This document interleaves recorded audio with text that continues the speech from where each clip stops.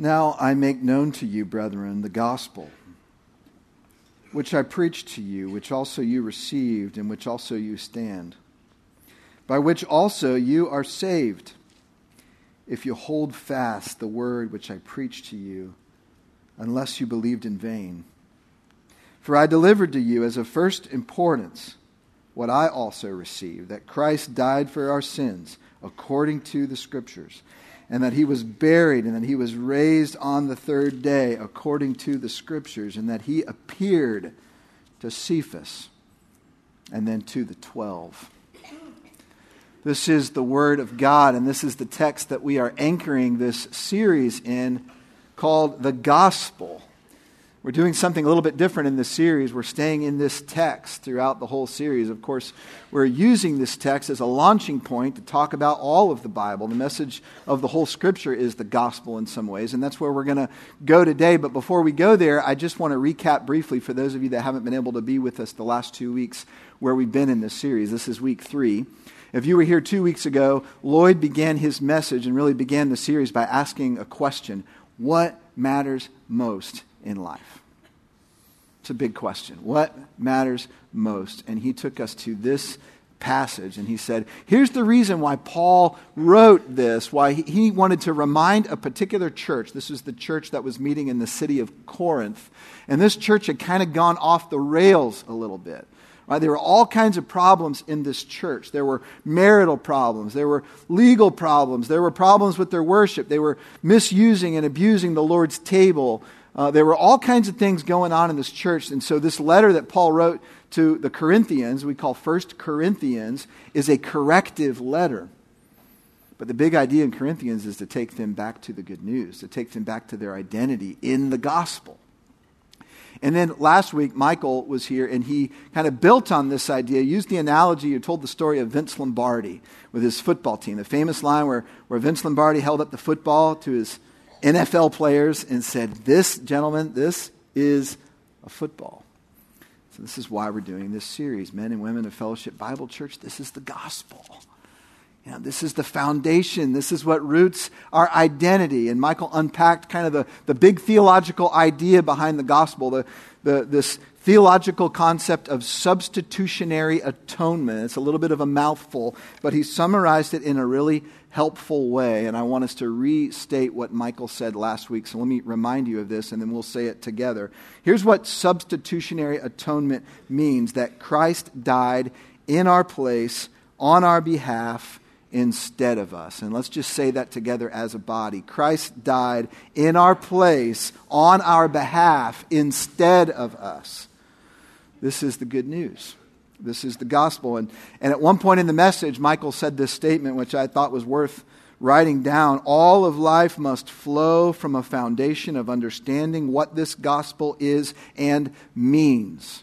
All of life. And so that's where we want to go this morning. We want to talk about how the gospel informs your entire life, your entire existence, your relationships with people you care about, the longings and hurts of your soul, your hopes and dreams, your careers, your families. This narrative becomes the story by which we live by. And so many of you are thinking, oh, I'm not sure I follow that. Right? Isn't the gospel what I believe that secures me an eternity? Yes.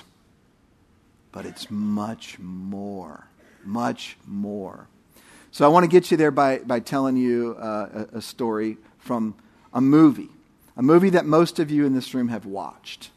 Not all of you, but the movie The Lion King. Now, most of you either had kids that watch it or grandkids. Maybe you were young enough, when it came out. Of course, Disney is so brilliant. They keep re-releasing these things and making a killing on this. So most of us have seen The Lion King. But even if you haven't, I think you'll be able to follow along with this illustration. Simba, who's the young lion, the lion cub that was born to be the future king, he is tricked into believing that he killed his father. The reality was his father was murdered by Scar, Simba's uncle. But Simba is cast out. He runs away because he's believing a lie. And he essentially goes to die in the wilderness, but he's rescued by these two animals that become friends. There's a meerkat and a warthog. and they teach him a new narrative. They teach him a new story. It's summarized by this catchy little phrase, Hakuna Matata, no worries. And so Simba learns to eat slugs and insects and bugs, and he learns to relax and take it easy, and all that responsibility is behind him, and all that guilt and shame is left in that other place, and he can just live this nice, comfortable, easy existence until his father shows up again. His dead father, right, appears to him in the clouds. And this is what Mufasa, right, Simba's father, this is what Mufasa says to Simba. He says, Simba. That's all the James Earl Jones I got. I'm going to shift back in my normal voice. Simba, you have forgotten me. Now, here's what's interesting about that. Simba hadn't forgotten Mufasa. Simba's like, never. How could I? In fact, I believe Simba thought about his dad every single day. Right? How could he forget his dad, much less the dad that he believes he was responsible for killing? But then Mufasa goes on. He says, you have forgotten who you are, and so have forgotten me. And then this really piercing line, you are more than what you have become. Now, what did Simba forget? He didn't forget who his dad was. He didn't forget that story. But here's what he forgot, or you might say it this way. Here's what Simba lost. He lost the defining narrative of his life. The story of Simba's life centers around his identity as the son of the king. And he lost that defining story, and he bought into a new story. Right? He bought into two new stories. The first was an outright lie planted in him by Scar, that he was responsible, that he was guilty, that he needed to run away. But the second narrative was by well-meaning friends who said it's okay just to be and eat slugs and grubs, and it doesn't matter what's happening out there. Those are the two narratives that Simba had learned to live by, and Mufasa is taking him back, saying, you have forgotten something important, who you are. Now, I think this is what Paul is doing in 1 Corinthians. He's going to these believers in this church, these men and women who are Christians, and he's saying, look, you're Christians, but you've forgotten who you are. You are more than what you have become. And so we need the same thing, don't we? We need the same thing as the Corinthians. We tend to live by false narrative, false stories. We tend to forget who we are. We tend to live according to other things. We tend to eat slugs and grubs rather than engaging in our true identity as children of the King of Kings and all that means for our relationships, our jobs, our worship, our futures, our families. So how does Paul help this body of believers remember who they are? He takes them back to the story, the truth. And so this is what I want to do today. I want us to take us back yet again to the gospel. But I want you to see the gospel in a new light. Last week we talked about how it means that your sins have been forgiven. Of course, we're still going to talk about that. That's absolutely true. But where I want to go this morning with it is, yes, your sins are forgiven. But here's what the whole gospel story means to you. Not just for your future, although that's going to be awesome, but for today, for right now, for your everyday life. Now, how are we going to get there? Well, I want to start with 4 little words in this text, and we're going to use these words, unpack them, dig into them, and then expand our view out into the whole story at large. The words are according to the Scriptures. They appear twice in the text, verse 3 and verse 4. According to the Scriptures. According to the Scriptures. Anything that gets repeated is worth noting. So what is Paul doing? Why does he take the time to remind them, to anchor them back in this phrase, according to the Scriptures? Let's unpack it. Well, in Greek, it means, or it literally reads, kata tas graphos. Why do I bring this up? I want to explain this word kata. K-A-T-A is how you might write it in English. It's an important word. It's a connecting word, and it connects two things together, but it connects them in such a way so that one thing governs the other. So, for example, if you're going to build a house, you'd have some blueprints, Right? You wouldn't just strike out without a plan. You'd build the house according to the blueprints. If you were going to perform in a play, unless it's an improv theater, you would perform according to the script. See, the script governs the play. The blueprints govern the building of the house. And what Paul is saying here is there is a broader narrative that your lives are about that even the gospel finds its root in. It's the scriptures. It's the word of God revealed. The graphos is the Greek word for scriptures. And by the way, we talked about that word earlier in the year when we did our Word of God series. Graphos means the writings. And every New Testament Christian, when they saw that Greek word, they would know that the reference here is to the Old Testament scriptures. So don't think New Testament scriptures, they hadn't been written yet for the most part. So Paul's taking it back to the Old Testament. So he's saying this news, this gospel, the death, burial, resurrection, appearance of Jesus Christ was according to the scriptures. It was right on time, right on script. It didn't happen apart from God's revelation. It happened according to God's revelation. Now, you may be wondering, okay, which specific prophecies are being referred to according to the scriptures? You know, this is interesting because graphos in Greek is plural. Hopefully in your translation it says scriptures, according to the scriptures, plural. That would be the accurate translation. Here's what's unusual about that. Most times when that phrase is used, it's singular. So most times in the New Testament, when Paul or another writer is writing, he'll say this happened according to the scripture. And it points back to a specific quote of Isaiah such and such, or Psalm such and such, or Ezekiel such and such. This one's different. Paul says according to the scriptures, plural. So which ones is he alluding to? Well, there are a number of candidates. In fact, there are too many candidates. We don't know specifically which scriptures Paul was referring to, so most scholars believe what he's actually saying is the scriptures as a whole. Like the canon of the Old Testament, all those books, Genesis through Malachi, these events of the gospel happen according to them, and that's what's so significant.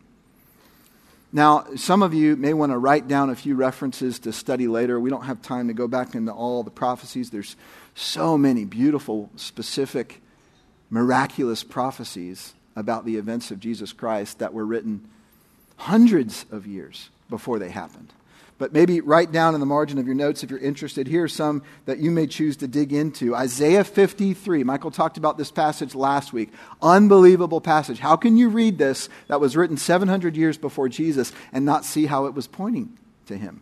Psalm 22, another great one. This is the one, I believe Jesus was actually thinking and meditating on this psalm while he was on the cross. Many of his last words come directly from Psalm 22. Psalm 16, another great one. Daniel 12, Ezekiel 37. These are specific prophecies about Christ's death, the resurrection.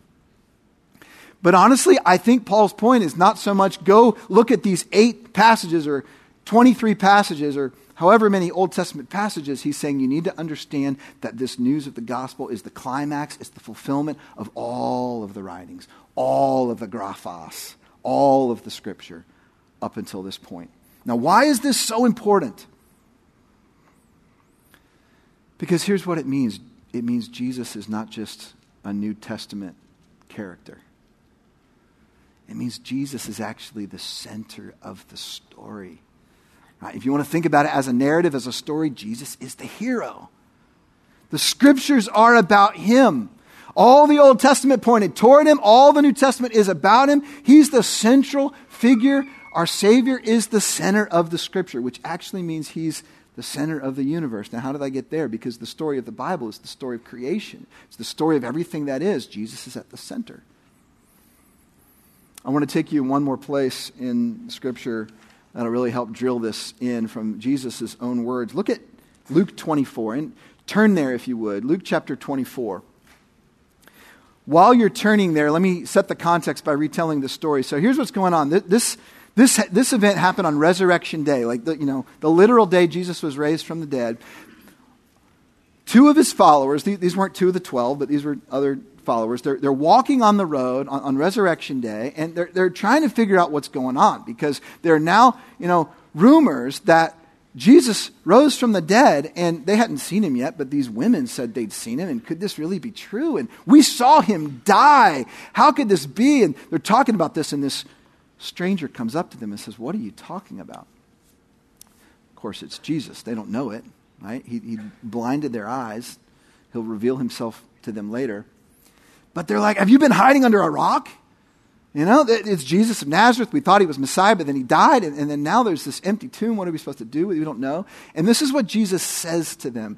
We're going to pick it up at verse 25. Luke 24, starting in verse 25. And he said to them, O foolish men and slow of heart to believe in all that the prophets have spoken. Was it not necessary for the Christ to suffer these things and enter into his glory? And here's the kicker verse, 27. Then beginning with Moses and with all the prophets, he explained to them the things concerning himself in all the scriptures. Same word, graphos, all the scriptures. So when he says beginning with Moses, he means Genesis, right? Because the Pentateuch, the first 5 books of the Old Testament written by Moses.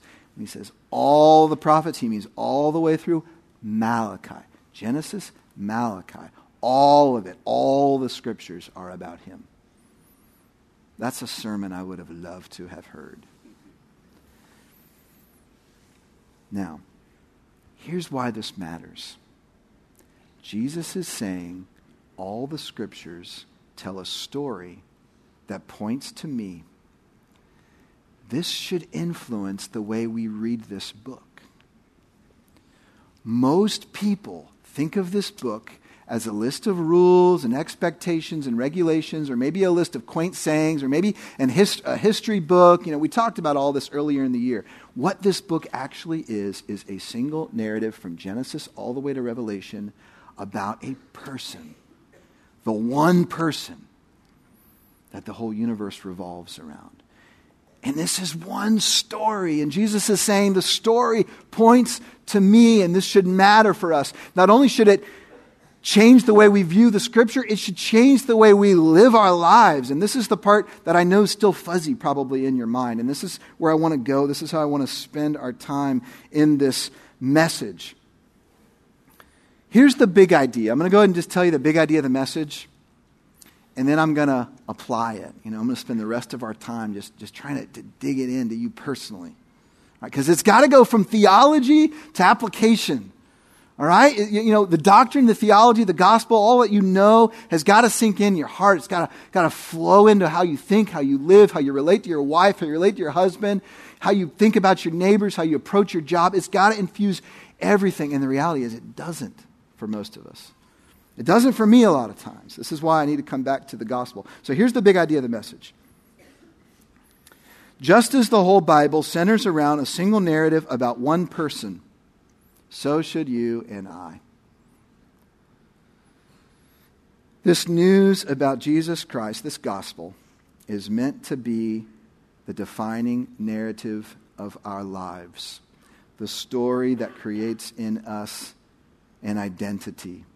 The narrative that reminds us who we are. So if it helps you, picture James Earl Jones' voice speaking to you. You have forgotten who you are. You need to come back to your defining story. It is found in the Word of God, which points to your Savior, Jesus Christ. Here's what I think we need. I think we need to begin to live and think according to the Scriptures.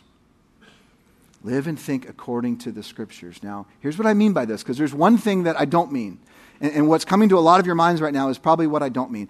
When I say live and think according to the Scriptures, I don't just mean that you need to grab onto more do's and more don'ts and more rules and regulations and more law and try your best to live it out and feel guilty when you fall down, right? Have you had enough of that yet? I hope you have. The law is meant to show you that you can't keep the law. So when I say live according to the Scriptures, it's not a guilt trip that you need to stop doing this and start doing that. What I mean when I say live according to the Scriptures is this, that we as a body would grow more and more to understand and root our whole identity in the grand narrative of the Bible, which centers around the good news of Jesus Christ, the gospel. That we would understand our own stories according to the story, that it would become the narrative, the grid through which we see other people, through which we see ourselves, through which we see our future, through which we see our past, through which we see our jobs, through which we see our families, through which we see our hobbies, through which we see our entertainment, our goals, our priorities, that the gospel would govern all of that. It is the message of the Scripture. We need to make that the narrative by which we live by. And here's the deal. We're all like Simba. We've all been told these wrong, false narratives. We've bought into them, some by well-meaning people, others who mean to deceive us, and ultimately the enemy. What are some of the narratives that I tend to live by? What are some of the narratives that you tend to live by when you actually are not allowing the gospel narrative to shape your identity? I just wrote down a few that are familiar to me. Maybe some of these will resonate with you as well. Sometimes I believe that the purpose in life is to be happy. Sometimes I believe that suffering and pain are an enemy to be avoided at all costs. Sometimes I believe that more stuff brings fulfillment. Sometimes I believe that other people exist to give me what I need. Sometimes I believe that comfort is my end goal. Sometimes I believe that my value is determined by my intellect or my looks or my talents or my net worth. None of those are true. Those are false narratives, and we live by these things. So here's what we need to do. We need to retell the story in such a way over and over again that it begins to shape how we live. We need to remember who we are. This is why we gather every Sunday and come together to hear the story, to sing songs about the story, to hear the Word of God preached in a way that points to the story, that reminds us of things that we've forgotten. This is what church is partly all about. So here's what I want to do. I want to retell the story again, right? Because we've got to practice knowing it, telling it, hearing it. And so I'm going to summarize it in a way that's familiar to you if you've been coming to fellowship for any length of time. If you're not, if you're new to fellowship, this may really help you summarize the whole big picture story of the Bible. And then after that, I want to do something I've never done before. I want to read to you something I wrote about what this story means for you. I'll get to that in a minute. But first, let me just retell the story. It's actually surrounding you on the walls. Right? Fellowship has traditionally taught the story in 4 parts. It's kind of like a drama in 4 acts. Part 1, creation. And that picture in the back left-hand corner of the room represents creation, the Garden of Eden, the way it was designed to be. It was characterized by shalom. Shalom, we translate peace. Shalom is a Hebrew word. It doesn't just mean the absence of war. Shalom means everything fitting together rightly. So we were made to have right relationship with God, right relationship with each other, right relationship even with the creation that we walk in. Shalom. Act 1, creation. Act 2 hits in Genesis chapter 3, the fall. Right? The first humans chose not to live according to God's rule over them. They stepped out. They believed a false narrative. The false narrative they believed is that God does not have our best interests at heart. And so they lived according to that narrative, and sin entered the world. Shalom was torn. They started arguing between each other. They hid from God. They felt shame in their nakedness. Everything about creation changed at the fall, and from Genesis chapter 3 all the way through the Old Testament is all about the fall. You see glimpses pointing to the next act, but it's all future. It's all out there. It's all, someone is coming who will make this right, who will make this better. Act 3, redemption. Jesus Christ hanging on that cross to stitch back together what was broken. And redemption means that anyone who puts their faith in the death and resurrection of Jesus Christ can be made right with God, can be forgiven. Relationship can be restored between God and man. That is redemption, Act 3. And Act 4, recreation. This is the new life that awaits us. Recreation is future tense. This is what we have to look forward to. New heaven, new earth. Shalom will be put back in place fully. So what we have in part now, restored relationship with God, there we will see Him face to face. What we have in part now, reconciliation between human beings, we're still sinful. There we will know fellowship that is rich and sweet and true between one another as we all worship God together. Recreation, that's the story. Creation, fall, redemption, recreation. That's the story. Now, what do we do about it? How do we live according to it? I think more often than not, I eat slugs and bugs and lay around thinking about myself, Hakuna Matata, and engage in my true identity and enter it into a world that desperately needs to hear good news. And I need to change. And you need to change. We need to change. So here's what I want to do. I want to read to you some things that I wrote. And honestly, I thought about what can I give this congregation to help them begin to live according to the narrative that should define their existence. And of course, what I realize is I have nothing more to give to you than what is right here. But I did think this. Could I help them see themselves in this 4-act drama? Could I help them see how their relationships with others, their jobs, their families, their futures, their suffering, their hurts, finds a meaning, finds a purpose, finds an identity in the grand story? Could I help them do that? So I sat down and wrote, and I literally just, for the rest of the time we have, I just want to read to you. This is a little bit of a risk for me. I don't write out my messages ahead of time. I don't script them out. I scripted this out. I'm just going to read it to you. And here's my prayer as I read. My prayer is that as you hear this story retold, as you hear what it means for you personally, that it would reshape the narrative by which you're living by. That it would speak to the pieces of your life that only the Spirit could speak to this morning through the story of the Scriptures. Act 1, creation. From this part of the story, you learn that you were made. Let that sink in. You were made. You are no accident. You are no afterthought. You are formed intentionally with beautiful design and care. You learn from the creation story that you bear the image of your Creator and were designed to live in communion with Him.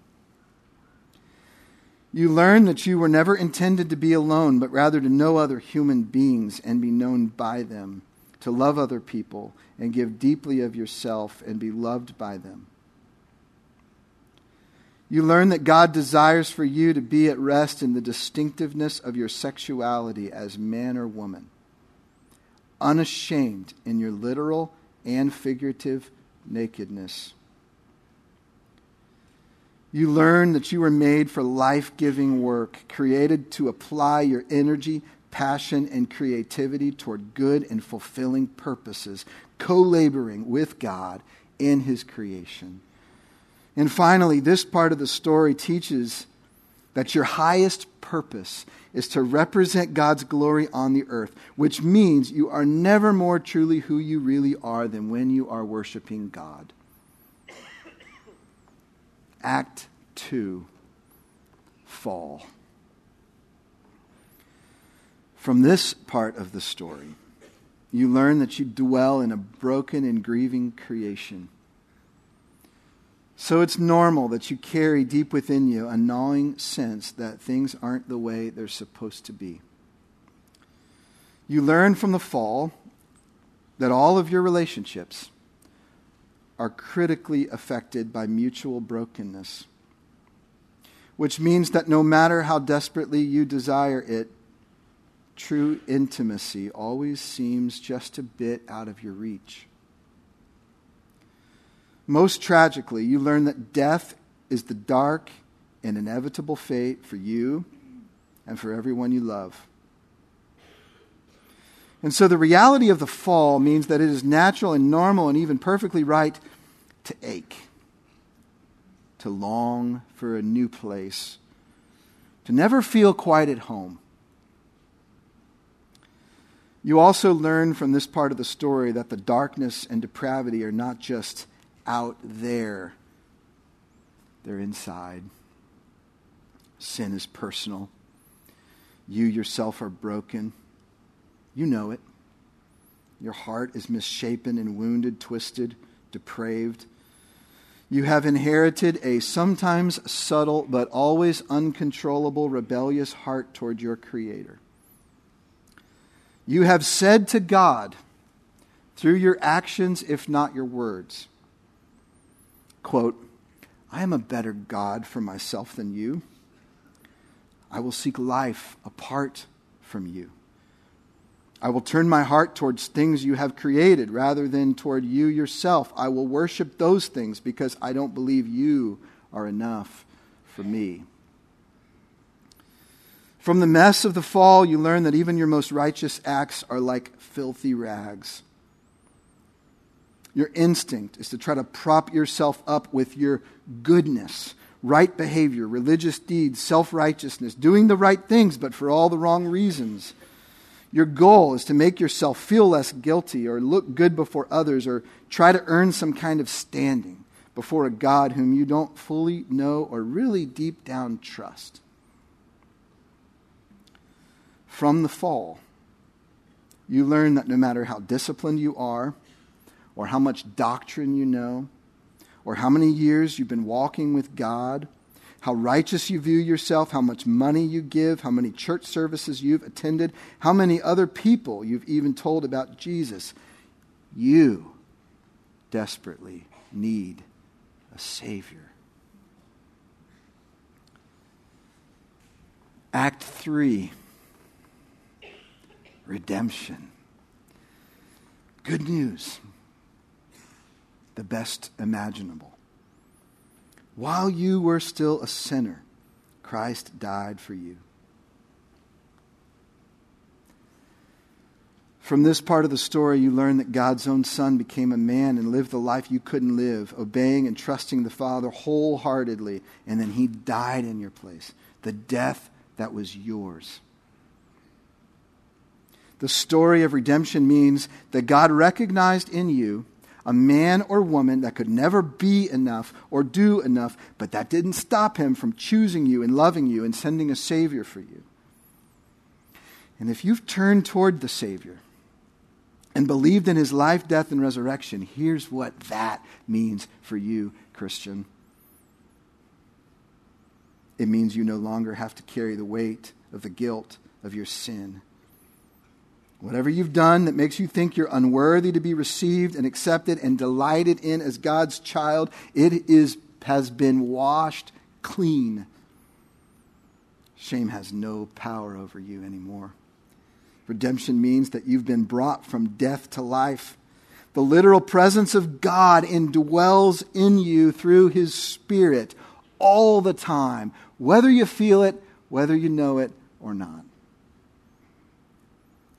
It means that you don't have to perform for acceptance any longer. You're free to obey God from a new place, a place of gratitude, a place of love, not from guilt, not from fear, not trying to earn it anymore. It means that there's no future version of yourself that God loves and delights in more than the you that is here right now in Christ.